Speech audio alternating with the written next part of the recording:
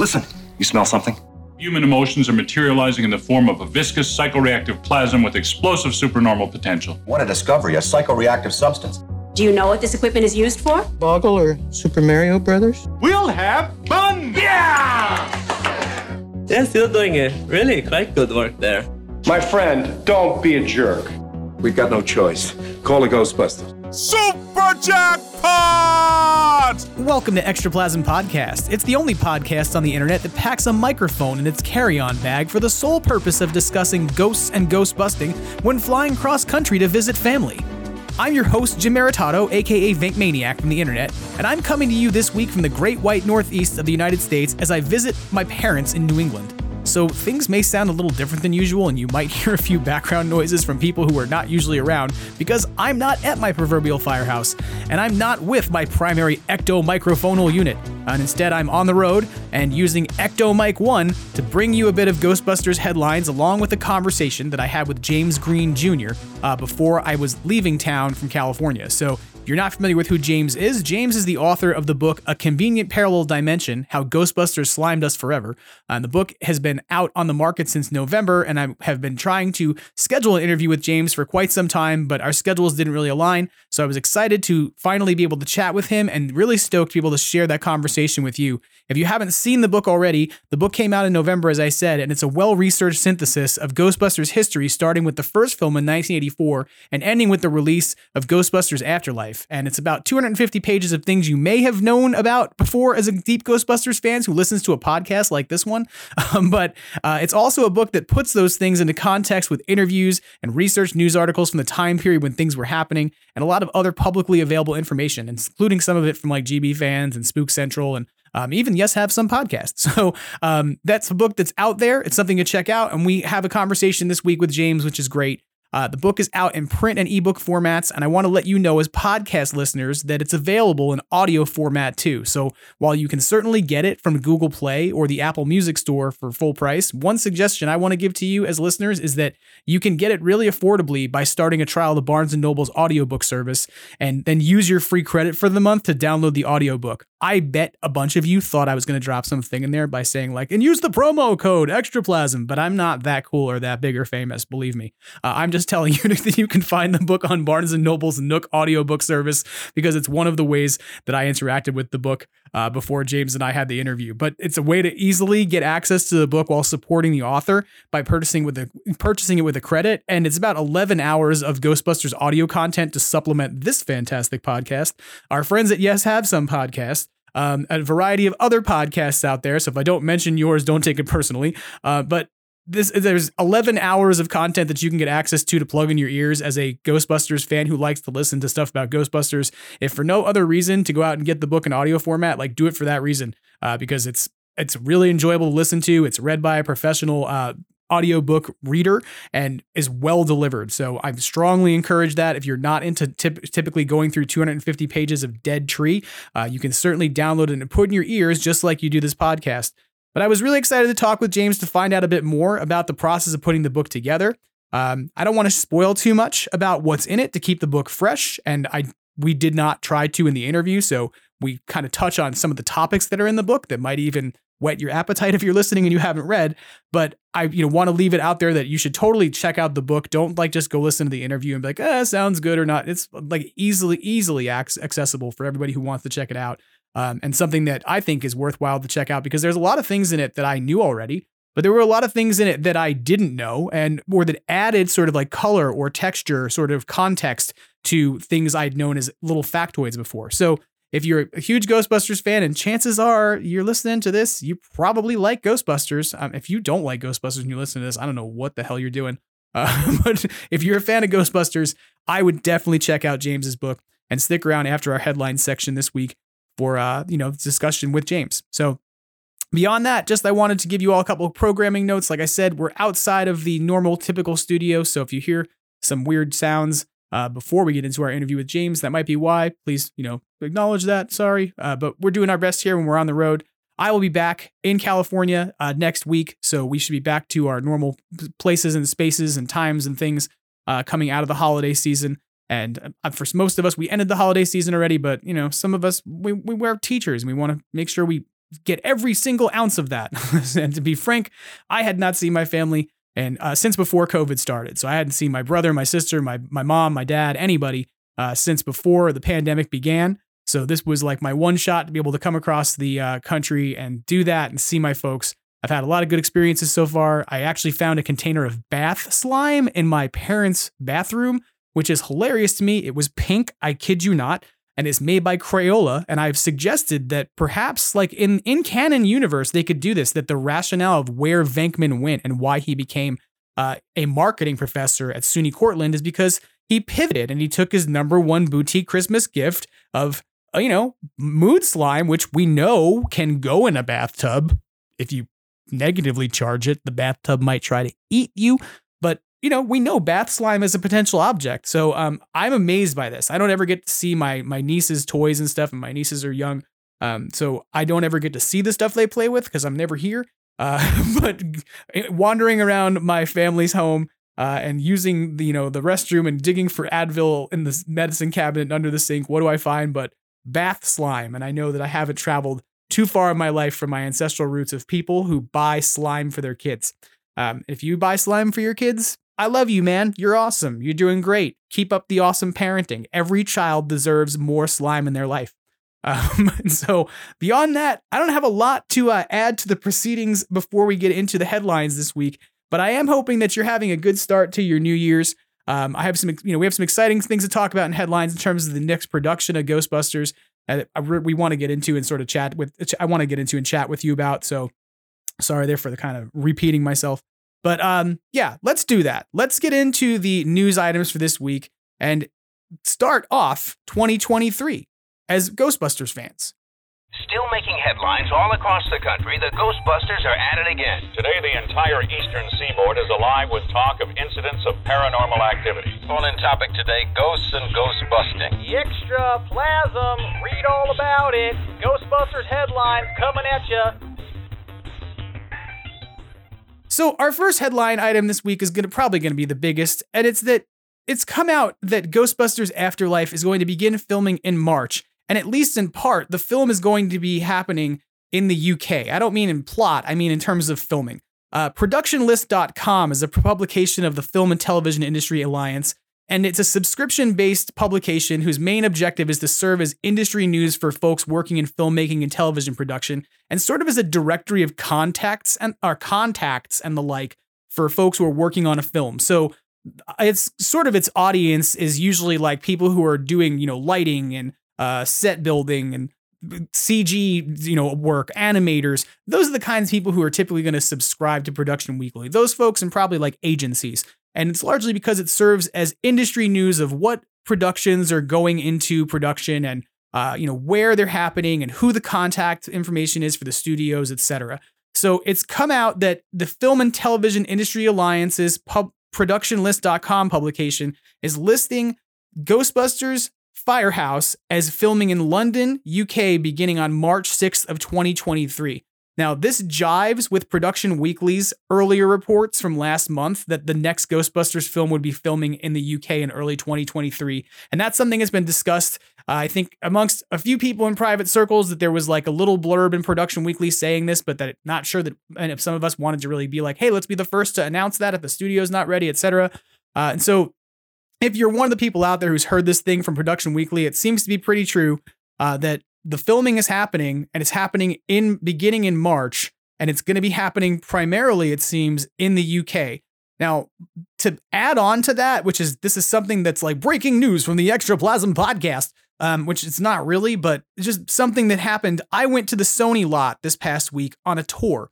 Before I left town from California, I actually was given a Christmas gift to go and take the walking tour at Sony, which, to be clear, anyone can do who's over the age of 12. I had a couple people ask me, like, how did you get on the Sony lot? What did you do? When they saw photos I posted on Instagram, and I'm like, my partner bought me a ticket. It's not impossible to go to the Sony lot if you want to go to the Sony lot. So we went to the Sony lot, and while we were there, one of the things they walk you through is they take you through Wheel of Fortune, they take you through Jeopardy, they take you through all of the game show sets and things, and that's all great and cool. But they certainly walk you right past Ghost Corps. The window blinds were drawn. I'm not sure if they knew I was coming. I'm kidding. But the window blinds were drawn to the lobby when we were there. There were people inside. But what was certainly missing from in front of Ghost Corps was the Afterlife Ecto 1A. So the car we affectionately refer to as Recto 1. One of those cars, the run and drive car, had been parked in front of the Ghost Corps outside the front door where the Ecto and the 2016 Ecto had been parked during FanFest if you were there. Or during Ecto Fest, they weren't in front of Ghost Corps because they were parked near the area where we were watching the movie. But if you were there during FanFest, those cars were parked where they usually are, which is right outside of Ghost Corps. In this case, there was a giant empty parking space right outside of Ghost Corps and the original Ecto 1. And then the 2016 Ecto 1 was parked in a parking space adjacent around the corner. So I asked the tour guide explicitly, like, hey, where's, the Ecto 1 from Afterlife? And the tour guide said point blank, oh, they took it out recently for filming. And I said to the tour guide, that's interesting. I know that there was also one over at the Peterson Museum as well. And if you don't know about this, the Peterson Museum is a big automotive museum that is across the street from the Academy Museum in Museum Row in LA. And that museum had the non-running and driving version of the Ecto 1 in their environment. So they had that parked on the third floor against the corner a few months ago. And the tour guide explained to me that she knew it had left the Peterson because they had a parent who called them and said, hey, we were trying to take our 8-year-old to go see the Ecto 1 at the Peterson, but it's not there. Do you guys have one in the lot? We promised our kid as part of our vacation that he would get to see the Ghostbusters car, and they had to break the news to the kid that he wasn't old enough to go on the tour because for liability reasons, you have to be at least over 12. So according to the tour guide in the Sony lot, and I'm not I get it, that's not a very definitive, I heard from a tour guide that this is what's happening with a movie production. I don't mean to overstretch. This is speculation of where the cars went, but according to the tour guide, the cars were taken off the lot for filming. So let's speculate about this for a minute. How much do you think it costs to potentially ship Ecto 1s, 2 of them, to the UK? And how do you get to use one boat or do you have to use 2?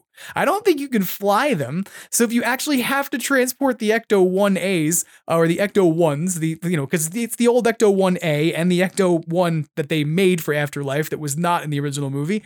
But if you got to move 2 59 Cadillac Millimeteers across an ocean, what is the most efficient way to do so?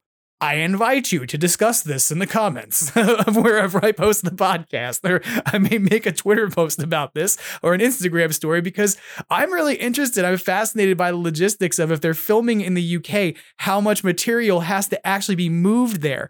Think about the concept that this is a film that was when they shot the original in 1984, they shot it downtown, from the lot basically. And at that point, it was early Columbia Pictures, but they were in town, right? When they had to go to New York was the furthest they traveled. When they did Afterlife, they basically built a house in Canada and then took the whole damn thing apart and brought it all the way back. They also obviously transported multiple Ecto 1s, but you're doing that by land. You don't need to do it by air or by sea, right? So as a person who's currently standing in New England, I just want to say, I'm going to light some lanterns, 2 if by air, 1 if by sea, for the Ecto 1s, because I don't understand how they're going to get moved. But in terms of filming happening over across the pond, I think this is potentially a really good thing. This is going to be potentially a hot take for some people who are like, how can you not film New York in New York? And how can you not be filming Ghostbusters in the United States? Look, the firehouse is gone. I know that's going to sound really horrible to say, but you can go back and listen to the podcast where I discuss the entire history of the firehouse and what's happening with its current funding. And the reality is that the Ghostbusters firehouse is gone. It doesn't exist. Hook and Ladder 8 exists, and it's a beautiful building, and the people who work in it are wonderful, and that's the exterior of the Ghostbusters firehouse. But they're making a movie that's called Firehouse, and it's got to happen. It's going to have to happen inside of one, not just outside. That means they have to actually practically build this thing. They have to build us a firehouse. I cannot see these two people, Jason Reitman and Gil Kenan, deciding that the best way to make this movie is not to do practical sets. Right. It's not going to be from my people. Again, I don't know anything officially. This is all speculation, But I cannot possibly imagine that Jason Reitman and Gil Kennan are sitting around going, you know what we should do? Let's just shoot the whole thing against the green screen and then we'll CG a firehouse in behind it. It's just non-starter, right? And it's just not a thing that I would expect to happen. And given like that we know they can build such a good 3D rendering for something as simple as Ghostbusters Spirits Unleashed of the firehouse, there's no reason that they couldn't build a 3D CG environment, I'm sure. And they may supplement, but I firmly believe they're going to do a lot of physical prop work. And that means you need big studio spaces. We know, all of us know this as sci-fi people, that like if you want to make a giant franchise film, there's places like Pinewood Studios in the UK where you can go and do this. And maybe there's tax breaks involved, maybe there isn't. I don't really know. I don't even know the ins and outs of the business deal on this, but like, I just mean that it's beneficial for the franchise to be able to go to a space where they can do what they want to do, and do it in a way that is going to be own up to sort of what we expect, right? Like think about the fact that when they made those last 3 prequel or sequel movies for Star Wars, whether you love them or you hate them, one of the things that everybody talked about that was so impressive is that they would go over to the UK. It was Kevin Smith or anybody else who had an opportunity to tour those sets, and they would say, it's amazing. JJ built the Millennium Falcon, that it physically exists and it's here, and you can go and walk around in the Millennium Falcon. And there's nothing CG about it. And when you watch those movies, even if you think the story is like meh, you get pulled into those movies so well because you feel like you're back in that environment. To me, I want to grant them as much leeway as they can to use as much space as they possibly can wherever they need to get it done. My one thing is I want my fingers to stay crossed that if they're taking it by sea, that those ectos don't fall overboard in a shipping container like a bunch of ectoplasm labs or some other ridiculous nonsense that was a product we never saw in the United States. And so this is, the big story this week. We all know this at this point. The filming begins on March 6th. The filming is happening in the UK. The Ecto ones are missing from the lot. Mass hysteria, dogs and cats living together. The next Ghostbusters movie is happening. So buckle in, because production is going to ramp up at this point pretty quickly once we get to March. And I imagine there's going to be a lot of, exciting news to follow. So let's talk a little bit more about some more Ghostbusters fandom and franchise news.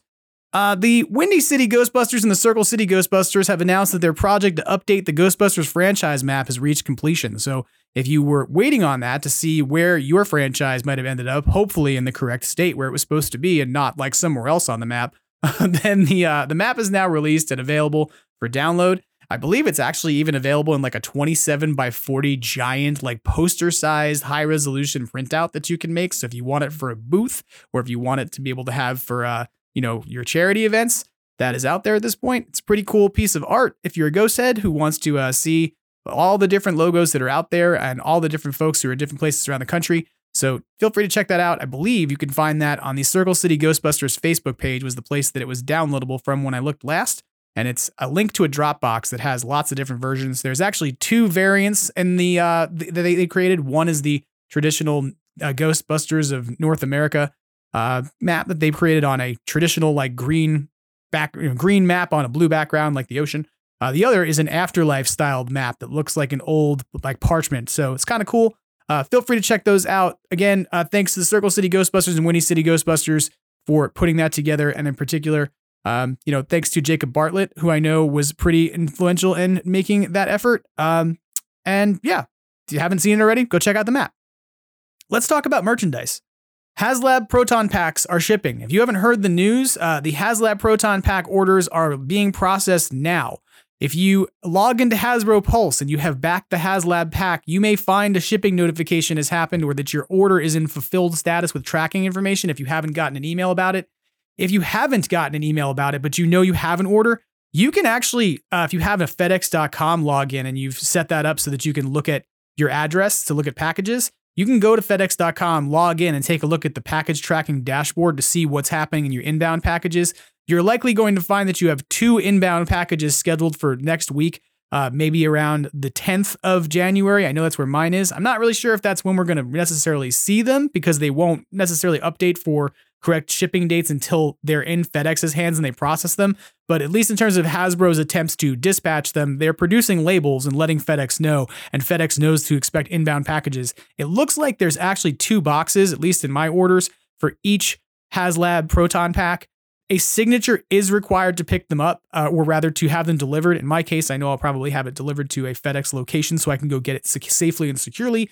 But just know, and that's something you should know if like you're a person who's like, oh my God, I'm out of town. I traveled cross country and took a microphone with me to go visit my parents in New England. And how will I get my Proton Pack? You should be able to go to FedEx.com and reroute that package to a FedEx office store near you and then just pick it up, which is awesome. But those are shipping. So I imagine we're going to have a lot more content in the next couple of weeks where we all are talking about our HasLab packs and what we do and don't like about them. I'm positive there will be a million video reviews from everyone who wants to break out their Proton Pack and talk about what they do and don't love about it. I'm really excited to get this in my hands. If not just because like, look, I'm going to sound lame for a minute. Some of you are going to be like, you didn't do any work, so it doesn't matter. But like, I'm actually going to have a full-size pack in my life, which I've never had. I've had a Spirit pack that I have modified and put hundreds of dollars of work into because it worked for me to do so. And it didn't make sense for me at the time to be able to build a Proton Pack from scratch. Didn't have the space, didn't have the scratch in terms of money to do it, but I could slowly build a Spirit pack and enjoy it as I went. This HasLab pack in many ways, I feel like is kind of the same thing. It's good, almost the next version of that. And I expect we'll see a lot of different modifications and third-party add-ons and things that people are going to produce. Even now, I believe Ghostbusters News a couple weeks ago covered a new snap-on accessory for the Spengler wand we've had out for a while that allows you to just snap on an original style grip over the existing shotgun style grip, which I may do because I just think it looks nicer and makes it look less like a gun. But the point being here that these packs are coming. So if you've been waiting for your HasLab pack, you've been wondering when it's going to happen. We thought they were coming in April. I ate crow when I said in December that I thought there was no way they would ship in the first week of January. And yet here we are watching them process the orders at Hasbro Pulse with an intention of shipping them out second week. So it may be very possible that by the time I record the next episode, some of you may be sitting there tinkering with your HasLab packs while you listen, and I may be talking about mine. We'll see.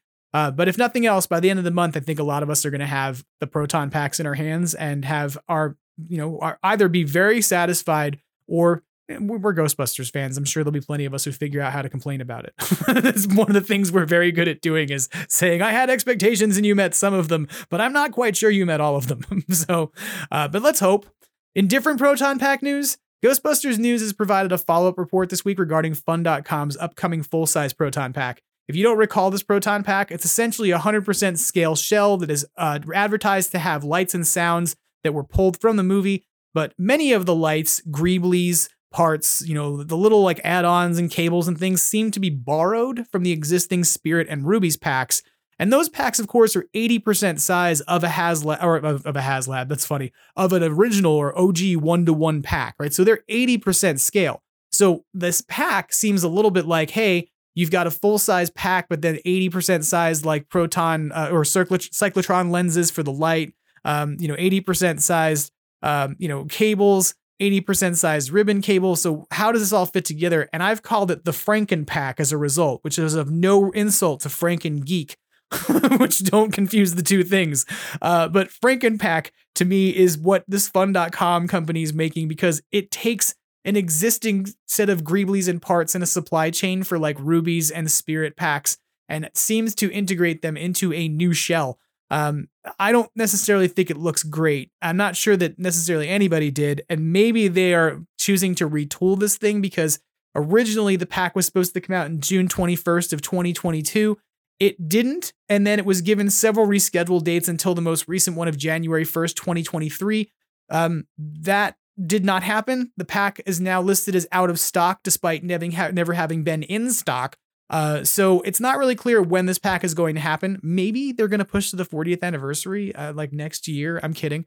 But it seems like Fun is making some reevaluations or having some problems with that Proton Pack. So if you missed out on the HasLab pack and you've been thinking, hey, there's a second option for me to get a full size pack, it may be a little longer to see that come to fruition. So know that, but we'll hope that it's going to come out. I know that a lot of people have kind of made comments about that Proton Pack and whether or not it's good or bad, etc. My standpoint is that more Proton Packs is good. More options for people to be able to do what they want to do is definitely good. So hopefully that pack is going to get some rectification, if you will. Another piece of merchandise update I want to give, and this is a sort of follow-up in a way. many of you who listen to this podcast may recall that episode 7, Legends of the Lost Hasbro Toys, is a long story discussion of the lost Hasbro items, the Ectoplasm Lab, and specifically in more in depth, the RC Trap that was, we believe, canceled in the United States. This strange thing happened over the last week, which is that way back in August of 2021, a few of us, yours truly, found a link for something called the GHB RC funnel that was available at Amazon. And if you were savvy, you could figure out that GHB RC funnel was actually the code name for the RC Trap. In August of 2021, Amazon listed the GHB RC funnel for pre-order, and it was the week that the trap vanished from everywhere else. The release date for the pre-order was January 1st, 2023, and when you ordered one of these, the item would immediately go out of stock. So I ordered one. I figured it would never come through and nothing would happen. I also told a few other people and said, hey, check this link, watch it, see what happens. If it comes in stock, order it. Chances are high that it's never going to come into shipment, but you won't get billed until anything ships anyway because it's Amazon. All they're going to do is put a temporary authorization on your card, and if it ships, then they'll bill you. Then they'll actually process the charge. So some of us did that in August of 2021, and we forgot about it. And then last week, as we entered the new year, someone messaged me and said, hey, have you taken a look at your Amazon order for your RC Trap from August of 2021? And sure enough, they shipped. And so I'm going to say this now. I need to make this addendum, and I may at some point have to put out a part 2 to the Legends of the Lost Hasbro toys, especially because I've found out more things about the mini puffs since. But the addendum to episode 7 you are getting now in this episode, which is that the final place that the Ghostbusters RC Trap was actually located and was shipped to was Amazon.com, who appeared to have a small supply of them that were available for pre-order in August of 2021 for a shipment in January of 2023 that all came from a warehouse in Jacksonville, Florida. They were likely supposed to be canceled. Someone at Amazon probably just set a date of January 2023, figuring we'll get back to this later and figure out what we're supposed to be doing with these when things were in flux. And then they totally forgot, sat around in a warehouse, and eventually a robot picked them up and brought them to a person to put into shipping. And lo and behold, oddly enough, I just gave away an RC Trap for the Ectoplasm, the Extraplasm Unobtainium giveaway. And next week, an RC Trap arrived at the door. So what goes around comes around, I guess. It's a strange thing to think about, and maybe in the future we'll do another giveaway to help out another charity or to help out Starlight again. But if this is something to know, there are more RC Traps that are out there that entered the world or have been in the world the whole time, but entered into our fan world, at least, in the last week. So this far along and this far out from Ghostbusters Afterlife, I have yet to see mine because I have been traveling, so I had to ask somebody to pick mine up from the carrier because I had it held for pickup. But if you ordered one of those back in August and you're listening, you may want to check and see if your order has shipped, because several of us received RC Traps in the mail in the past week, which is something I never, ever would have thought. But hey, I keep getting surprised. I say that they're not going to ship the HasLab packs in January of 2023. And lo and behold, they're shipping the HasLab packs. I say there's no way that Amazon could possibly be fulfilling a Hasbro order for RC Traps in 2023. And lo and behold, they are. So if anybody else wants to throw out something out there that's really awesome as an idea that I will immediately say is not going to happen so that it can happen, feel free. I'm all game for that. So I think that covers our big headlines for this week. I'm sure there's a couple other smaller items out there that I might have missed that we'll kind of touch back up on a different point. Because I am on the road and I am on vacation a little bit and experience time with my family. So I'm going to keep things a little shorter this week. But I'm excited to bring you this interview that follows with James Greene Jr., author of A Convenient Parallel Dimension, How Ghostbusters Slimed Us Forever. Let's turn now to my interview with James. Joining me now on the Extraplasm podcast is James Greene Jr., the author of A Convenient Parallel Dimension, the new book about the history of the production of Ghostbusters and all of ghosts and ghostbusting, in a sense, if it was Larry King's book. But thank you for joining me on the podcast today, James. How are you doing? I'm fantastic. Thank you for having me on the podcast. I really appreciate it. We were talking a moment ago about Larry King. So for those of you who are like, wait, Larry King wrote a book? No, we were talking about, Larry King being probably a better or worse interviewer than I may be. But Larry King, you're better than Larry King. Larry King probably wrote a book. I won't check it right now out of a respect to you. I won't Google anything. But I would guess he wrote a book. I'd put money on it. Was it a book? I don't know if he wrote a book on ghost busting though. So I doubt it. But he didn't. But he definitely didn't do that. You definitely did, which is why you're here. So I think I wrote a book about Ghostbusters. Yeah, I put money on that. I won't Google it right now. You have some slight memory of writing a book about spending a lot of time writing a book about Ghostbusters. Yeah. But I do want to applaud you for your Star Trek 4 poster behind you, because I was just talking about that movie last week on this podcast about how I want to see like a Ghostbusters movie that doesn't necessarily even have like an Ecto-1 or a Firehouse in it, in the same sense like Star Trek 4 doesn't really have an Enterprise and it doesn't really even have the future in it. But it's still a great Star Trek movie. So yeah. I'd like to see a Ghostbusters movie with Catherine Hicks. What you can't see is like on the other wall we have Star Trek posters for 1 through 3. Nice. And I just recently bought the Star Trek 4 poster. I got it for my wife for Christmas because I felt like we needed. That used to be a Laser Blast poster, but I felt we needed to have. Laser Blast has moved to the bathroom, so now we have Star Trek 4. So it completes the thing in the room, and we have we have other stuff going on. It's unimportant, but thank you. Let me applaud your various Ghostbusters decorations. Thank you. In the background. Thank you. That's why you came on a podcast, so we would critique each other's rooms. Like, look at this. It's like MTV Cribs, but for nerds. But you mean extremely cool people. Exactly. Creatives with good brains. Well, I really appreciate you coming on the show to talk because I was really stoked to get a chance to take a look at your book and to get a listen of your book because I both looked at the print copy of your book and listened to the audio copy of your book because why not be comprehensive if you're going to talk to somebody? But I really enjoyed it and I wanted to talk with you a bunch more about it. So thank you for coming on to talk. Thanks for having me. I'm glad to hear you enjoyed it. Yeah, no, it was definitely a good read or a good listen, however you want to put it. And I will say that for podcast fans out there, because I don't know why there can't be any of those people out there listening to that. If you're not a reader, this is something you can get an audiobook and enjoy in 12 hours or less. Or if you're like a person who listens in 1.5x, then you can, I don't know, speed listen. Media marathon it. I don't know, but yeah, thank you for coming on, James, because I really think it was a very a cool book. And tell us a bit, just sort of people out there who haven't heard about the book, like what is the book in your words? Like what was your goal, your intent? Yeah.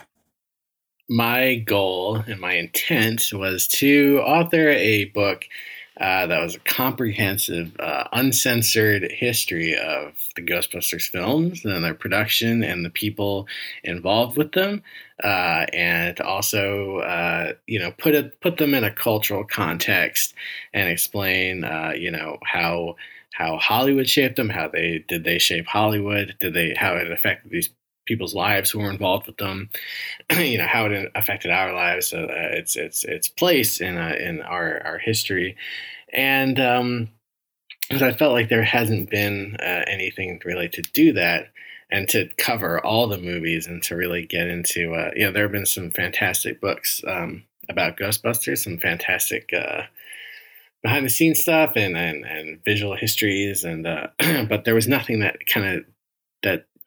really got into in depth, the people and the history and where the people like Ivan Reitman and Bill Murray and Dan Aykroyd, where they came from, like Ernie Hudson, like where they were going, like how this affected their lives, and that was what I was trying to do.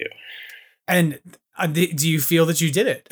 I asked you what was your intent and your goal. Not you're like, this is what my intent was. I'm like, cool. What was your result? You're like, well, I wrote a book about She-Ra and Gem the truly outrageous by accident instead. No, I feel that I was successful. Mostly, I feel that I'm very proud of the book. No book is perfect, and there were things that I wish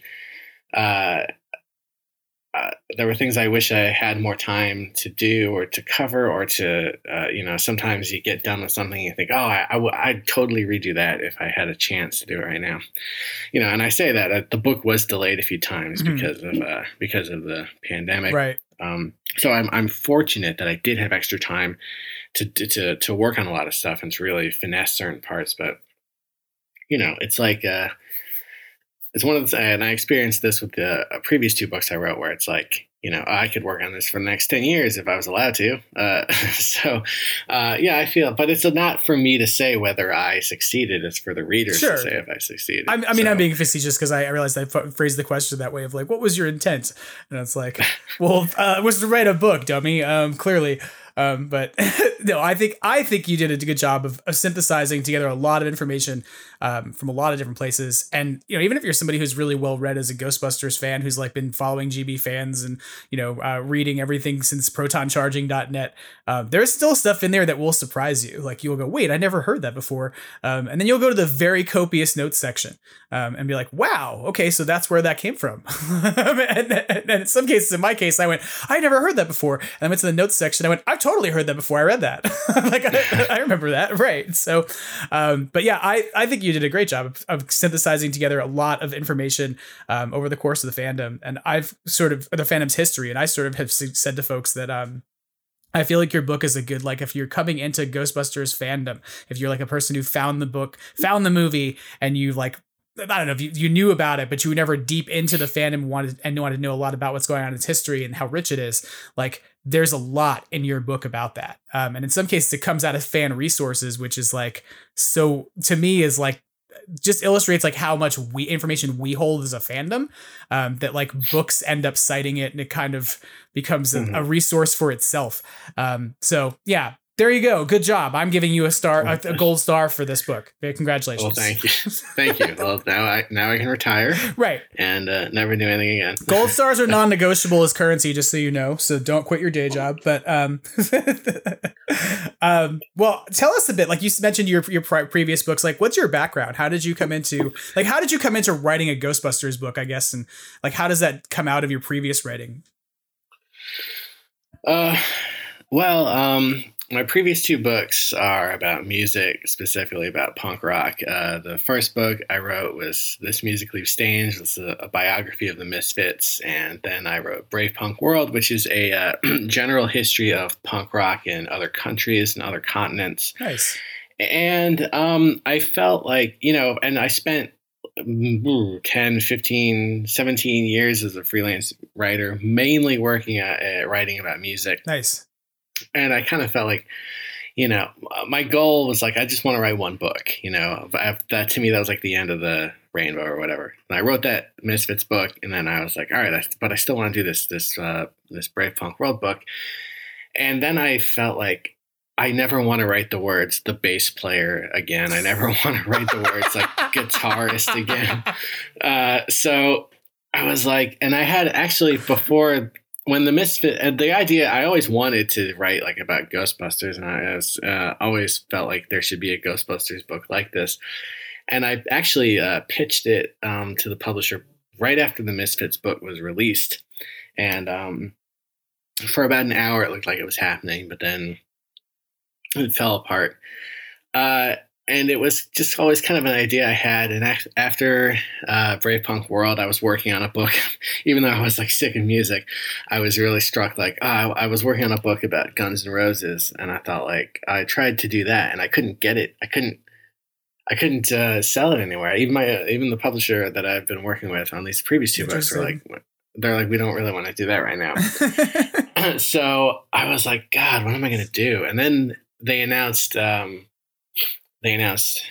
Afterlife, and that was like a jolt, Yeah. It was like, it really reinvigorated me. I was like, I called the publisher. I was like, hey, I was like, I know you had concerns prior, but I think I could do this book in a really interesting, comprehensive way, and it'll be different from other stuff. And they're like, yeah, let's do it. Everybody was jazzed when they announced Afterlife. Everybody was like, yeah, yes, there was such excitement. So they're like, I kind of channeled that. And then I was like, all right. And it was also, to me, it was like a challenge. Like, even though I was sick of writing about music, I feel like I had some aptitude for it, and I'd never written at length about Hollywood or movies. And I felt like, well, this is a new challenge, and I can try. I mean, I'll say this: your Ray Parker Jr. coverage in the book is outstanding. Like, I mean, there's like, that music writing experience comes through there because there's a lot of good nuggets and like good quotes from him that I had not heard before.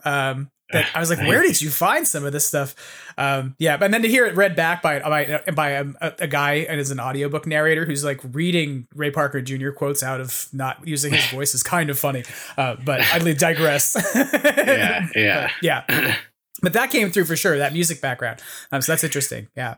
Thank you. Yeah, people have said that's some of the best stuff in the book is and certainly like it was also it's also some of the most fascinating because Ray Parker, I feel, has really, he's worked really hard. He's a fascinating figure. He's worked super hard, but he's also like done some really messed up stuff. And to me, it's like, oh God, this guy, he's such an interesting figure and captivating, and the people in his orbit are captivating, and just the whole story about Ivan Reitman really wanting to use the Huey Lewis song and then going to all these other musicians and talking to some of these musicians. And yeah, I mean, that was something that was always super interesting to me. So yeah, I mean, I'm always impressed when somebody is able to sort of track the lineage of the Ghostbusters theme song, like through the Hughes and Thrall track, like through all the different iterations. Because I really love, and I don't know if you know this, that the Hughes and Thrall track ended up becoming the Dragnet song. Like that it's like, yeah. It's funny because when I was interviewing Patrick Thrall, he was like, we were talking about Dragnet a little, and then he's like, I'm sitting here staring at the guitar that we used in the Dragnet video, and I was like, yeah, really? And he was like, yeah, it was. I mean, I know people think it's silly now, but it was cool. It was cool to do, and he's to me, he was really frank about a lot of stuff, and it was cool, and it was he definitely like gets it. People kind of having a certain kind of appreciation for the Dragnet thing. Yeah. He totally understands. Yeah, no, I have to say that, but like that, if you're out there listening going, I know everything about Ghostbusters, what could I possibly learn? Like, you should go and buy this book, if nothing else, just for the chapter on Ray Parker Jr.'s song alone. Because there's so much interesting stuff in there. But I think that's cool. Like your background came out of sort of like freelance writing and music and entertainment, and then kind of sort of like dovetailed into writing books on Misfits and punk, which I have to say I love because like my favorite band is the Descendants and my second favorite band is All, and I have my All tattoo. Sure. So nice. Yeah, but nice, that's my one tattoo on my body is of the I guess lesser known version, the side project of the Descendants. People are like, what is that? And I'm like, All's great. Yeah, great. I saw All a few times back in the day when I think they had Chad Price singing. Yeah. No, they're great. Yeah. And Descendants did a lot of great stuff. For sure. So I have so much respect because I'm like, oh, you like, that's cool. You're into things I like. Other than Ghostbusters. But so that's cool. So you're like, does your history then, are you like a long-term fan of Ghostbusters then? Like, did you come into this because like you're one of us who's like watched it since you were a kid, or like, Oh yeah, definitely. It was like one of the first movies that really resonated with me when I was a kid. And I absolutely have the same story of like where I was a kid and I wished I could be a Ghostbuster, and I it was just like so enthralling to me, and it was to me, it was just on a whole nother level from the other stuff that I was into, and automatically would like snap something in my brain and my heart seeing the logo or hearing the music or any of that. So yeah, it's definitely something where I was always been super into it, and I feel very fortunate that I got to write a whole book about it. Yeah, no, I mean the passion for it definitely like comes through in terms of how many sources you're consulting, like on a like by page, like you get like through one page and you're like, how many numbers are there? Then you go to the notes, you're like, my goodness, each of these is like 4 or 5 sources that like you're actually going through, and like it's one note is like 3 or 4 different things being synthesized. And so I have to ask you, like, what's the time frame like that start, like when did you start writing the book? Like how long did it take you to put together? Let's see. When did they announce Afterlife? So that was like January 2019, right? Because it's like they show up at FanFest in June and they're talking about how he's been to So around January 2019, and then I worked on it right up until I turned the manuscript in. I think I turned in the manuscript in March of this year. So it was, just constantly working on it, as much as I could every single day. And, not really, and like I said, there were some delays, because of the pandemic. Obviously, I was like adamant, like with the publisher, like Afterlife has to be included. Right. Like, we can't like, I didn't want to get it out like as Afterlife was coming out. I was like, we have to wait till after Afterlife's out. I think they were kind of annoyed that was what I wanted to do, but they were like, okay, that's fine. You should have been like, look, they're all annoyed too. Everyone who's going to buy this book is annoyed that Afterlife isn't out yet. But the publisher at one point said to me like, well, why not? All of our other books are delayed. Yeah. And it was like, I can't think of any time where I was like, I got to at least do something. I got to at least spend like an hour every day working on something, Yeah. Some days it was like morning and night, and like I'm married and I have 2 kids. So there's like, a lot of stuff going on. And there was like, I think the first time I asked for a delay, it was, I know the first time I asked for an extension, it was because my son has special needs and he had a growth spurt, and we kind of had to change certain aspects of our living situation. Gotcha. And I was like, I needed a little extra, but so it took that long. And like I said, like I could have kept going on it. I could have, cause it was, and getting up to the turning the manuscript in, I'm like staying up all night and I'm not sleeping, which is so stupid to do when you're 43 years old. So dumb. Not a good idea. It doesn't work anymore, right? Like you're like, when you're in college, you could totally do it. Like, what's your time? I remember getting into bed at like 10 a.m. Like around the time my wife gets up for work, and I was like, okay, I turned the manuscript in. I need to lay down for just like a little bit before the day starts. But I feel like a mummy. Nothing is working. I can barely move. But well, it's kind of funny when you and I started talking about trying to set this interview up. I was in the midst of my end of the year stuff for teaching, and I was very much like, when I was messaging you, I would like see a message from you on Facebook Messenger at like 3:00 in the morning. Like, okay, I can't answer this right now because I'll be like waking some dude up in Texas, and that would be bad. But yeah, I was very much that mummy guy going to bed at like 7 or 8 o'clock in the morning, going, I don't know, the grading is done. I'll see you later. But it's hard, and when you get older, it doesn't work. So for those of you out there who are young and still like do that thing of staying up till 4 o'clock in the morning and then going to work, like, enjoy that. That doesn't work forever. But sure. So I think it's cool that like I think it's cool that you kind of pull together this book that doesn't just cover like one of the movies. It's like don't get me wrong, like I love all the books that have been published, but like often it's like the Afterlife book is just about Afterlife. The Visual History of Ghostbusters book has like some of Ghostbusters in it, but it's not going to get you everything. Whereas like I think that your book is interesting because it kind of is compartmentalized into this like pre-Ghostbusters era. There's sort of like this almost like 2, almost 3 chapters before we even get into like the actual production of Ghostbusters. It's like, here's all the background context of who these actors are, where they're coming from, what the tensions are, and like SNL, like who's leaving, who's coming and going, like all that stuff.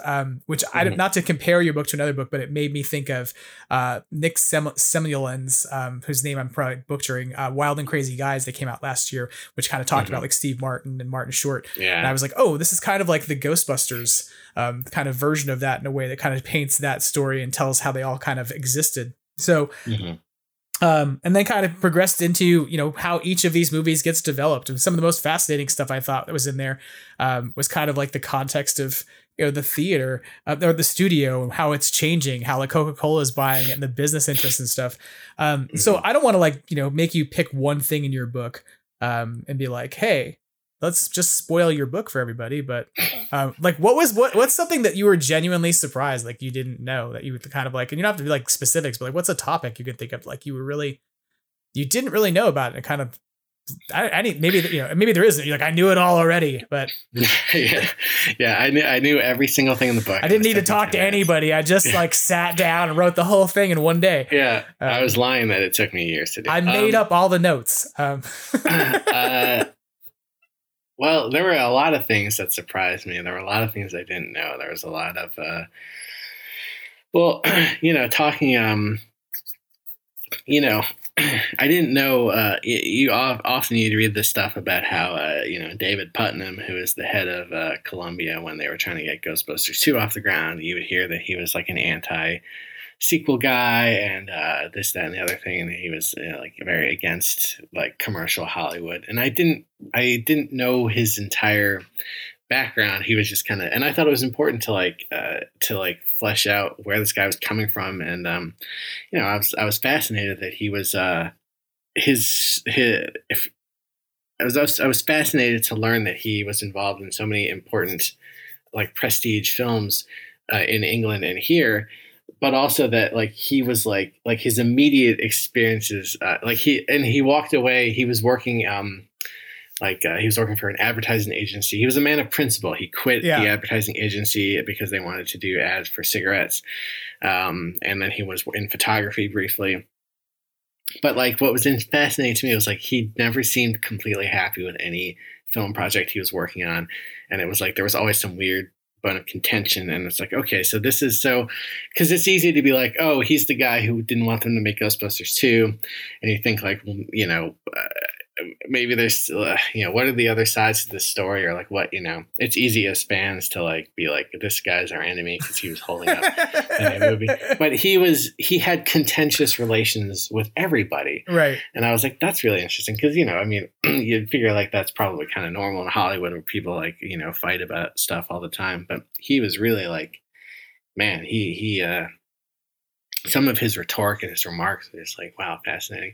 And, going back to the Ray Parker thing, Ray Parker Jr., he has, like I kind of said before, he has done a great job of presenting himself a certain way to the public, I think. I don't know if I said that before, but I'll say it now.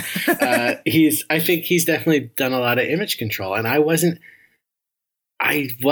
completely aware of how quickly he recorded Ghostbusters, how much of it was him playing the instruments. Right. I wasn't aware of the story of the guest musicians that he had. No, I wasn't until that was a section of your book where I was just like, wait, what? Who? So that's fascinating. And going forward in time, I had heard rumors that Ivan Reitman and Sheldon Kahn went in to work on an edit of the 2016 Ghostbusters, but I didn't know that until I spoke with the one editor. I think it was Brent White, I think was his name. His last name is definitely White. I don't want to say his name. His first name is Brent. I'm not exactly sure. I think that's his name. He was like, yeah, because he was an editor who worked with Ivan Reitman previously on some stuff. And he's like, yeah, it's like they came in and did it, and they didn't, it didn't really change anything. It didn't, and he kind of, and he also was kind of confirmed or denied certain things I had heard about Ghostbusters 2016, like, some of the rumors you heard about how much the studio was involved, or like how Paul Feig would say he had total autonomy, if that was true or not.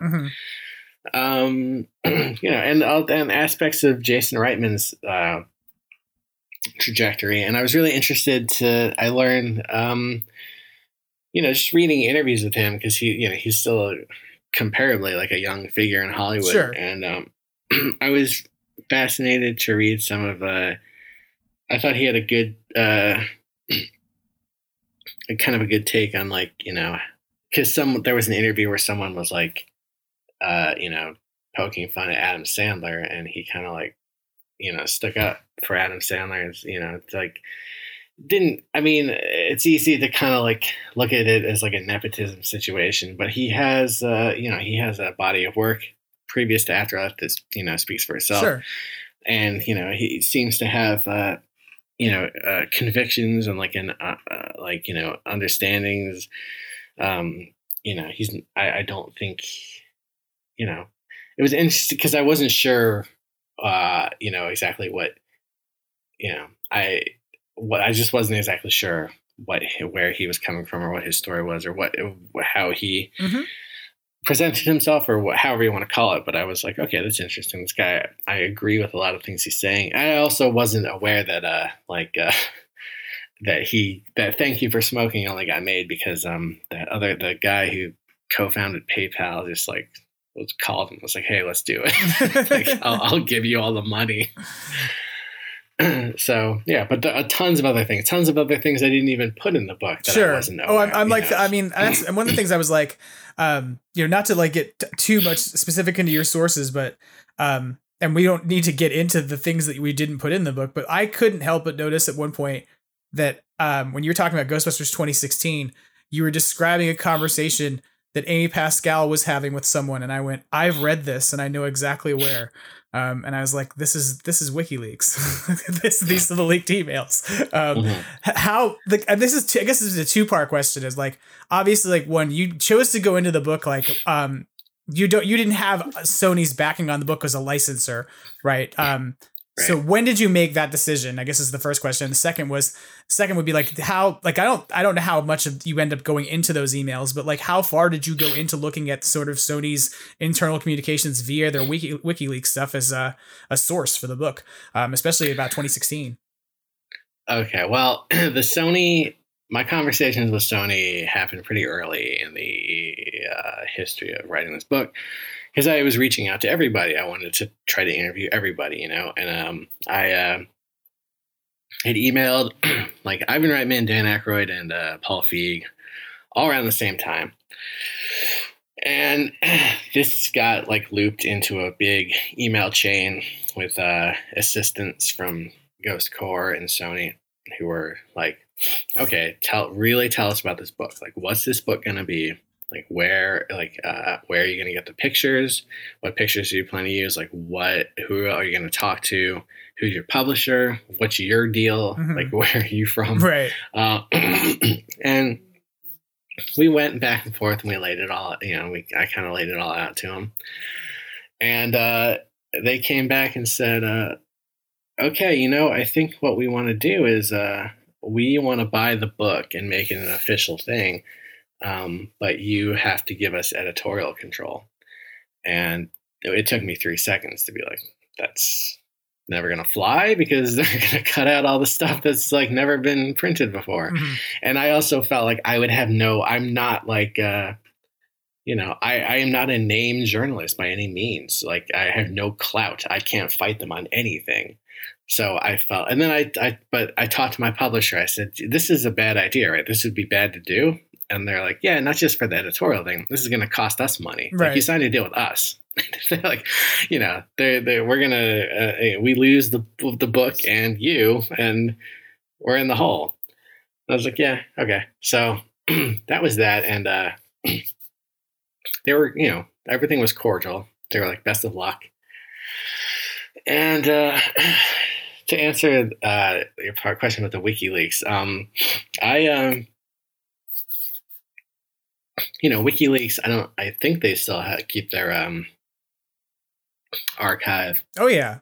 Online. And I spent like days and days, like maybe a couple weeks. You are probably the only person I've ever talked to who has done the same thing. I have done this. This is why I noticed. I was like, I told somebody else I did this. They were like, you did what? And I was like, I searched the whole thing for Ghostbusters and I read everything. And they're like, why? And I was like, it's fascinating. Yeah. And I actually, I tried to go a step further because, there were attachments in those emails, like PDFs of, the script that the Ghostbusters 3 script that Eaton Cohen had written, I believe, called Alive Again. And I tried to contact whoever runs WikiLeaks to be like, is there any way to recover these? Like, what can we do here? But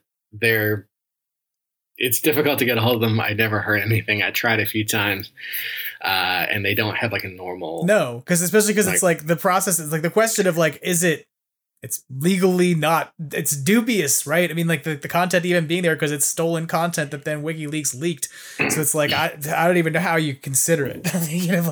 But I mean, it was like this is one of those things where it was like this whole book is like, all right, I really got to try to bring the A game and I got to do everything, I got to not like pussyfoot around. And there were times where it's like, there was just like a few times where it was like,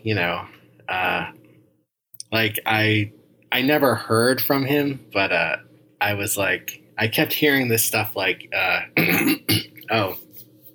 Aykroyd was going to offer the Ghostbusters directing job to John Landis, but he had bad blood with Ivan Reitman after Animal House, and so it didn't take. Like he would have like a Dan Aykroyd thought John Landis could direct this and Ivan Reitman could produce it, but and this is all stuff that I heard secondhand or just like colloquially or whatever.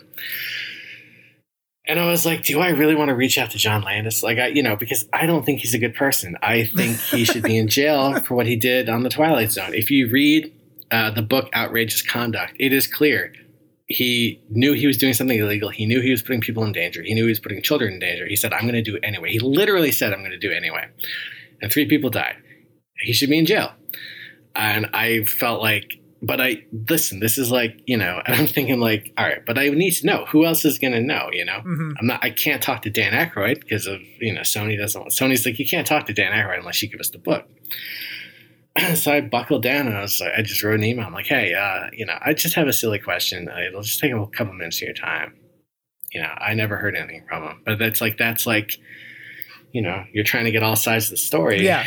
And that's, I have to say, like, there's a few points in your book where, like, respectably, you will sort of say, like, here is one version of the story. And then you'll say, however, there are also other versions of the same story, right? And it's like, you're like, there. I've heard 4 different things about this same thing. And like, it's kind of left for you as a reader to be like, so figure out where the overlap is in these stories and what you think is true. Cause I can't really tell you. And that's appreciable, right? Cause like you're part of what's so hard about, I think, what you were doing. And I think like a lot of folks who don't, like who've never written a book or never really done like academic research and things like that, or synthesis, is like, you're doing interpretation, right? It's like you're interpreting all these different facts in order to illustrate a clear narrative for folks. And I think that's so challenging, right? It's like to have like a clear and consistent voice that's organized and like easy to follow in that process. And then also like is going to, on the one hand, be honest to the facts, right? On the other hand, be like respectful to people involved. And on the third hand, like make sure you don't get yourself in trouble, right? Like it's like, it's not an easy job. Like, and I think that it's commendable, like that you do a good job of synthesizing information in that way. So, yeah. Thanks. Yeah, no, it's definitely not easy for all those reasons you stated. And yeah, and it's tough because there's so much stuff that's like, and you're also dealing with people like, a lot of these people's, a lot of these people who were involved with Ghostbusters, like that was so long ago for them, and it was only a blip in like a lengthy, varied life, So it was like, and there was some stuff I just had to let go, like I talked to Sheldon Kahn, and he was saying, he was telling me like, oh, I took a shot from, I stole a shot for the Ghostbusters teaser trailer. I took a shot from Paul Mazursky's Tempest. And I was like, oh, that's interesting. I never noticed that before. It's like, yeah, and I watched The Tempest, and I poured over the teaser trailer, and I looked at some other trailers, and I was like, I'm not seeing this. I don't know what, but I was like, maybe he misspoke. Maybe he is misremembering something. But it was also one of those things where it's like, this isn't like earth shattering. Right. It's just like, it's kind of interesting that it's like, oh, I wonder, and I didn't get a chance to like, I had met with him in Los Angeles, and then I called him about it later, and I was like, I don't want to keep pressing this guy about this silly thing. It's like, I'm very fortunate that he spoke to me at all. Right. But, this isn't like a make or break thing. It's just kind of like a fascinating little thing. And I didn't, if he did do that, he hit it. He hit it well. I don't know where it is. But that's what's funny is like, you could probably do a whole second book about all the ephemera that you didn't put in the first one. Yeah, right? Yeah, absolutely. Because there's so much stuff. I mean, even like, I even think about the number of things that I've heard about Afterlife that, we will see whether or not they're true over time, because we see what director's cuts, or if we follow the Reitman line of things, then we won't get a director's cut. The director's cut was the movie we already saw. And then we'll get other content that gets released later. Yeah. But I think that like there's so much stuff in those movies that we never saw in so many different takes. And even like when that Trap Box came out, the collectible version of the movie they put out last year, we got like the work print of the movie, just like you see all these different, pieces of the movie. You go, man, how many other things happened on this set that you just don't know happened? Yeah. So true. So I think it was a really cool work to synthesize it together. What do you think was the most challenging thing to cover? Like what do you think was the most challenging part of the book to sort of get together? Afterlife, because I kept like scheduling interviews with people who were working on Afterlife or who had worked on it, and then they would drop out one by one. And that's probably because Sony wasn't backing the book. And so that was like very, and because in general, they kept Afterlife so hush hush and so like, because that's the culture we live in now, where it's like, don't spoil the movie. Don't, let's keep everything under wraps, and they definitely want to keep, control on everything. And it's also difficult because you don't have the benefit of even 5 years removed from Afterlife to say like, how is it viewed culturally now? Right. You can only go with like, this is how it's performing and this is what it might lead to. There's no way to like, you can't hold it against time, or you can't see how it's aged, or how it's viewed in the canon. So that was very challenging. And it was like, I would hear lots of, there were definitely, I guess this was also not just with Afterlife, but I guess across the board, it was like, I would hear a lot of off the record stuff, and it was like, it was like, obviously my job as a writer, as a journalist, as a researcher, to find a way to get it on the record. But there was some stuff where it was like, this is just never gonna be on the record. Right. But I was surprised that certain things certain things I was surprised, like, oh, I actually kind of, got a couple sources for that. No problem.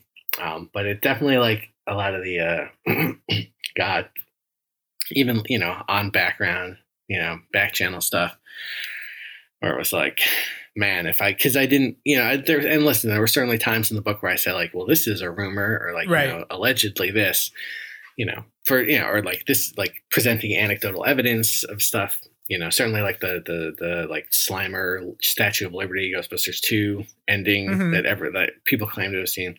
The Mandela effect problem of like the Berenstain Bears Slimer. Yeah.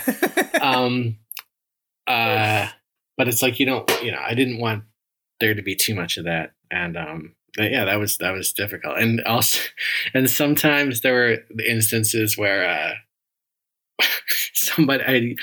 I'd find these key figures. He'd be like, it's like, people who really had a lot of great I knew had a lot of great information that are like, and going to answer some of my burning questions, whether or not they're important to the book or not. Just as a fan, Right. As a fan, there were figures where it's like they agreed.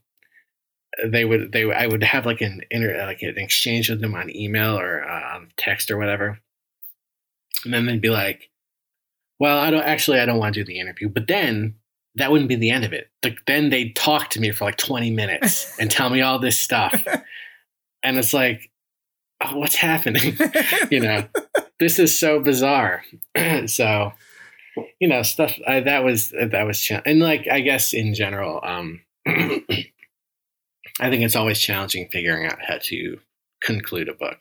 I think that's always very difficult. Well, and that's probably true when you know you're concluding a book about a movie that just kind of came out. Because like I think about books in publishing cycles, right? Like a book, unless you're directly self-publishing, which your book is not. Your book is a published book that has been well researched and that is backed by a publisher. You have a cycle, right? You have a publishing cycle, which means that you have to get your book in, has to go through production, has to go through editorial, has to go through any of those things. And so that means like even with your book coming out like in November, right? Is that when your book is that? So yeah, like your book comes out in November, which is a year out from the theatrical release of Afterlife, right? But it's like your last opportunity to really talk about Afterlife probably ends somewhere like 6 months prior to the release of the book at the best.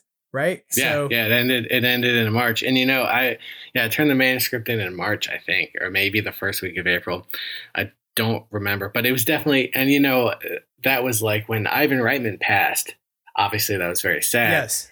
But that was also like, God damn, I gotta, no, because I'm thinking like before that, I'm spending all my time thinking like this is how I'm going to try to end the book. Right. This is what I'm going to do. And then it's like, oh my God. Okay.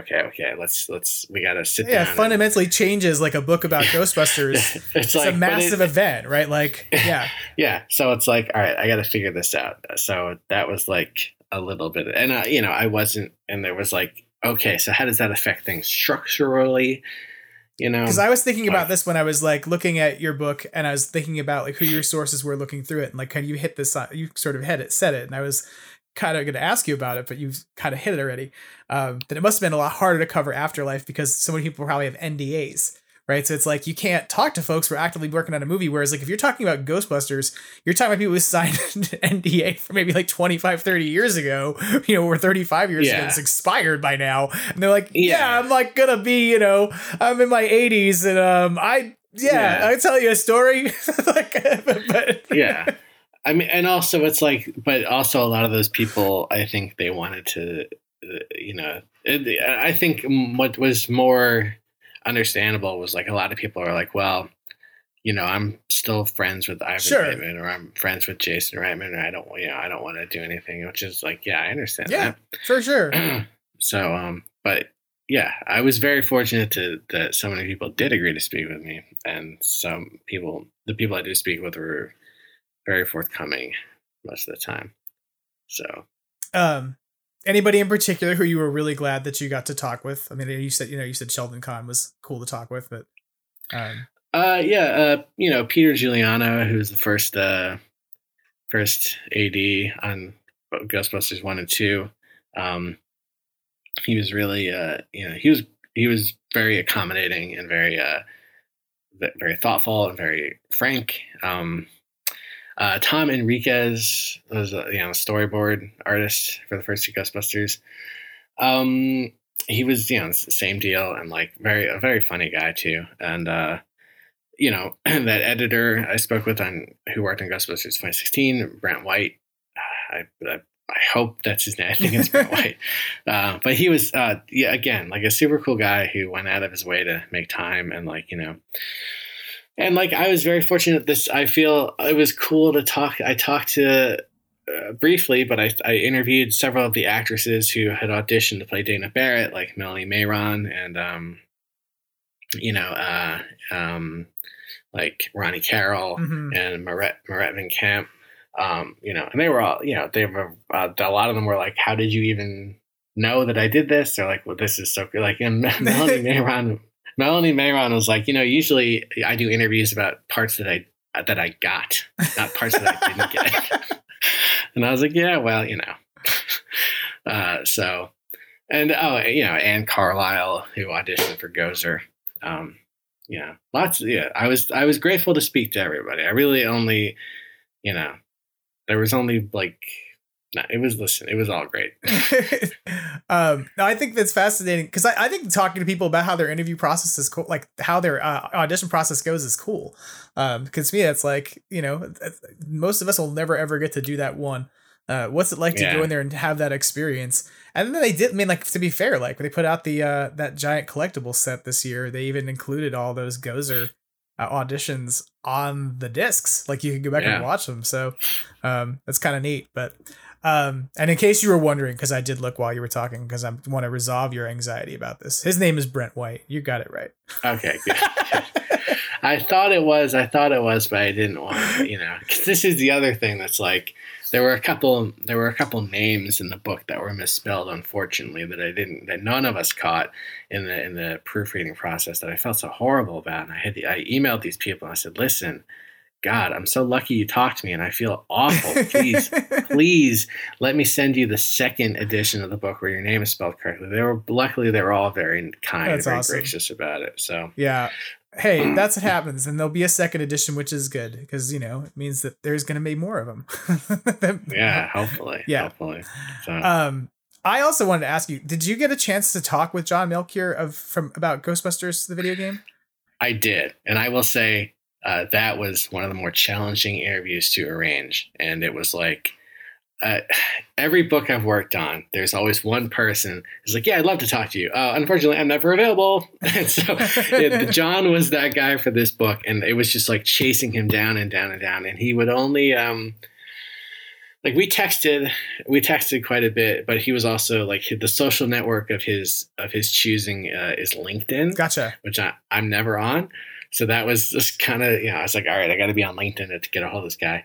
And it was like, finally he was like, all right, I'm sitting in traffic. I'm like, and I know it's going to take me 3 hours. Let's do this. And he was so cool. He was so, and he was very cool about like later when I would follow up to fact check stuff. And yeah, he was, and he, and excuse me. Yeah, and also there had been he had done an interview with a writer for Playboy years before, and that writer, Matt Paprocki, I think he very graciously sent me the raw interview that he had done with John as well. That's awesome. Yeah, so but John was super super cool and like again very frank and very like because I remember I asked him about their whole plan, like to hire Brian Doyle Murray as the mayor in the video game to get Bill Murray on, which means they had to release David Margulies. Which I did not. I didn't realize that. Like I was listening to the audio version of your book when I got to that part, and I was like, "What?" I had no idea that David Margulies was even ever signed on to that game. Yeah, and then I was like, "What was?" I was like, "What was that like?" Like he's like, "It sucked. It sucked. I didn't want to fire David Margulies. Like it's like, but what else could we do? Like there were no other roles left." Like somebody had to go to get Brian Doyle Murray. He's like, it was no fun at all. It's like, all right. So it is kind of funny. That was their plan. That was like, how do we get Bill Murray? Well, we'll just hire his brother and then that'll be our backdoor way to get him in. And then like, I love the part of not to be like, I don't want to let's go read the book. Like, but I like the description there where, sort of Melchior talks about this idea that, he gets asked point blank by Brian Doyle Murray, like, "Am I here because of my brother?" Yeah. So I was like, does that happen a lot to Brian Doyle Murray? Like, he gets hired to jobs all the time just because they're hoping his brother will show up. Like, that's screwed up. Well, I mean, Bill Murray has obviously made it his business to be difficult to deal with. So, we're all getting 800 numbers. What are you talking about? But I found that section of your book also like really fascinating because I was a huge fan of like the 2009 game. I just like I thought it was funny, honestly, the section where he talks about how if you can't blow up everything with the proton pack, then like the game isn't worth, like, it's not Ghostbusters. And I hilariously say this because like I'm playing a ton of Ghostbusters Spirits Unleashed, which I love, and it's a great game. But one of the fundamental things is you can't blow up everything. You can only blow up some of the things. I'm like, why? Like, what is it that these objects are imbued with that makes them resist the neutrino wand? But yeah, no, there's so much fascinating stuff in that section of the book of like just of the way that whole deal came together. And one of the most fascinating parts to me was them talking about how he basically had to go get Bill Murray and was given the green light of as many plane tickets as it took. Yeah. And he was definitely like, they didn't believe that it would happen. And they're like, you're never going to get Bill Murray to do a video game. This is going to be like a bargain bin game. It's never going to happen. And he proved them wrong. So yeah, it's crazy. I mean, it's a project that ends up surviving like the death of a studio, right? I mean, it's just like, I wanted to, still to this day, like, I know he's got it somewhere. We need that parade level, man. I want to see it. I don't know if he talked to you about it at all, but that canceled parade level, oh God, it's this day. I still want to see it, you know? A little bit. He also discussed that there was like they wanted to do like a driving level where you drive the Actimobile, but he was like, it was too difficult to figure out, or it took too much space or something. I don't remember exactly, but he's like, we had to scrap it for the good of the game. So the video game thing is super fascinating, and a lot of fans, really look at the video game as a canon Ghostbusters 3. So yeah, I mean, not to be morbid about it, but it kind of is like Harold Ramis's last performance as Egon Spengler. I mean, like that's it. So, but that's I mean, I have to say, if you're a fan of that video game, there's a lot of interesting content in James's book that you should definitely take a look at, because I thought that, like, again, I thought I knew everything I was to know about that. And then I went, oh no, there's new things in here that I learned. What do you know? Great. Reading helps you get more informed about stuff you think you know about already. I guess I wanted to ask you, if you had, like, if there's something you could have covered in the book that you didn't get a chance to, right? Like, because of timeline, Afterlife comes, like, obviously you cover more of Afterlife's like cultural, sort of reception. Is there anything that you wish you could have spent more time like carving out or delving into deeper? Like, in particular, like, I know this is a lot of different little facts, but like, is there anything where you're like, I really wish I could have gone into this like with 25 more pages? Like, well, I mean, there are bits and pieces of stuff that like, I mean, yeah, like, I guess, I just wish I had more access to people who worked on Afterlife. I wish I could have asked them direct questions, more pointed, because there was a lot of, the just based on the stuff that I read, the interviews that I read with everybody, and like the aesthetic they were going for, and like everything you hear about the production, like, I just had stuff I wanted to kind of ask them, or kind of get more explanation on. But like, to me, it's like I really wanted to know more, like, about. To me, like the alternate castings, like, really fascinated me. Like, I was really wanting to learn. It's, I had heard that Clarence Williams III auditioned for a role in Ghostbusters, and that the actor Stephen Tash, who plays the student, in Ghostbusters, I saw him in the audition room, and it was like, oh my God, that's so cool. And I tried reaching out to Clarence Williams III's family. I didn't realize that nobody realized that he was very ill and he passed, and there was stuff like that. Like, I tried to contact Gregory Hines' family to see if there was anything. I contacted the family of the original first AD on Ghostbusters, who Peter Giuliano replaced, whose name is escaping me. Very famous first AD, worked on a lot of famous productions, and Peter Giuliano explained to me, like, he thinks that, like, it didn't work out because that first AD had never really shot in New York City before. But I was curious, like, what is there another, like, what maybe else is known about this? I feel bad that I didn't. I mean, there's certain stuff. I mean, well, I don't know. I feel like I feel like sometimes I feel like I did everything I could. I did the best to my ability. And there's just little stuff like that I wish I could have covered. I don't know. I would ask me that again in like 5 years, because I look back at the other 2 books I've written and I feel like, oh, I do this totally different this way. I do this now, Yeah. It's tough right now because I did it to the best of my ability, and I was given leeway to do it how I wanted. So, I don't know.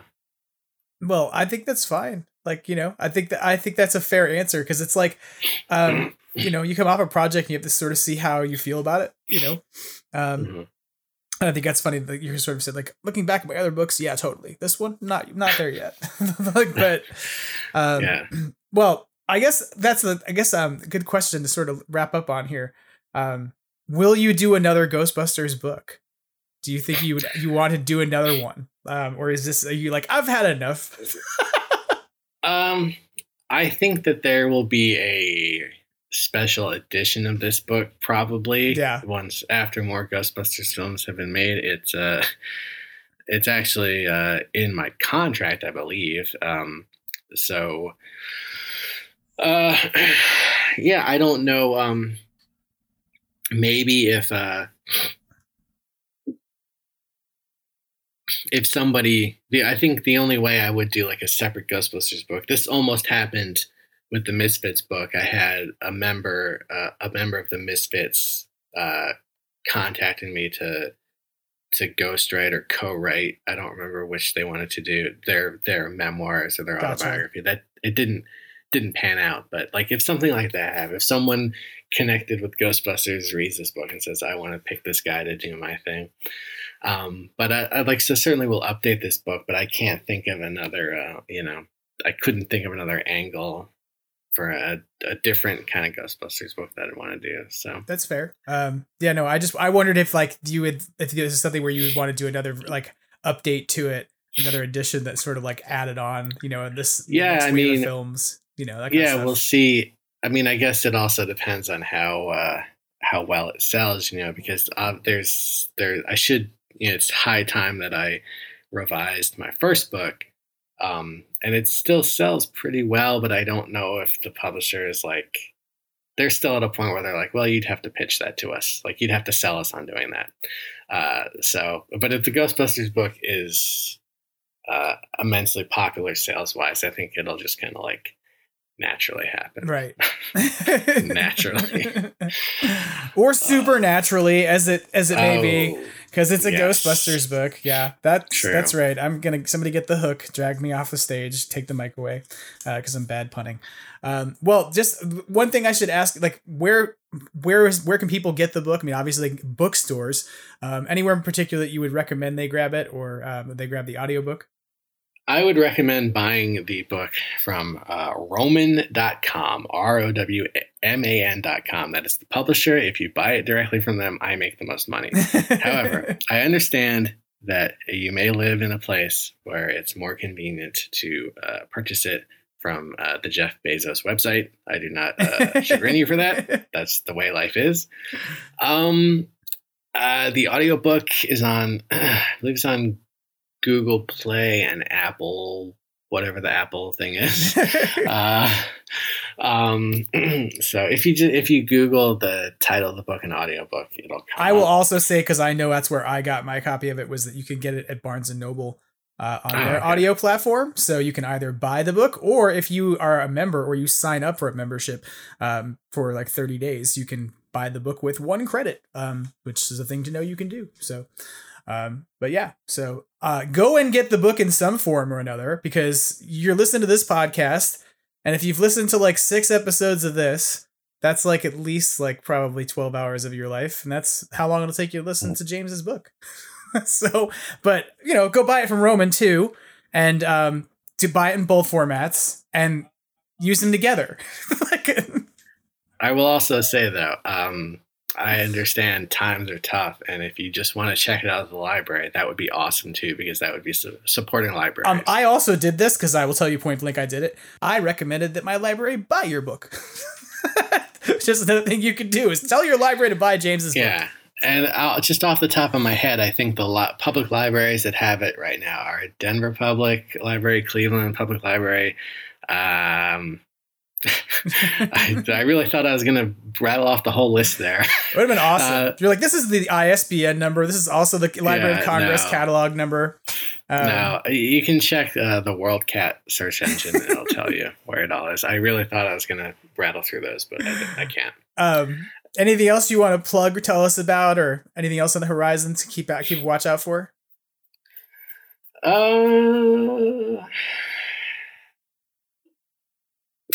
I guess not. I have a blog at jgtwo.com, jg2.com, and people can check that out. I'll have another book out. Guess what? That book I was working on about Guns N' Roses, I'm doing that again. That'll be out in 2025, I think. That's awesome. So does it have an Appetite for Destruction pun in the title? No, because it's about Chinese democracy. Gotcha. So it'll be the history of that awesome ridiculous album. No, that's awesome. I'm excited. I'm going to check that out for real. Thank you. One of my best friends in life is a music journalist and entertainment journalist whose long-term life obsession is that she's like the biggest Guns N' Roses fan on the planet. And so I'm going to tell her your book is coming out. Thank you. Yeah.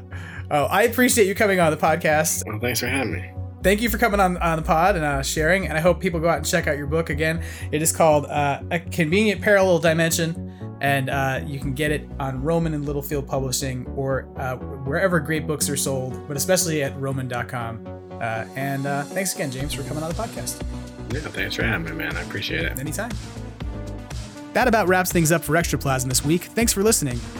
Thanks also to James Greene Jr. for coming on the podcast and providing an interview and letting us know a little bit more about his book. Remember, you can find it out there wherever books are sold, and you can also download the audiobook on Google Play, on Apple Music, or, of course, as we talked about, from barnesandnoble.com as part of their subscription service, or you can just buy it from them. And don't forget that if you want to reach out to the podcast at all because you have something to share or something to comment, you can find us at Extraplasm on Twitter, Extraplasm on Instagram, or via extraplazompodcast@gmail.com. Thanks for listening. Thanks for all your positive and kind reviews. And as Ernie Hudson would say, try to have fun and always keep on busting. Take care.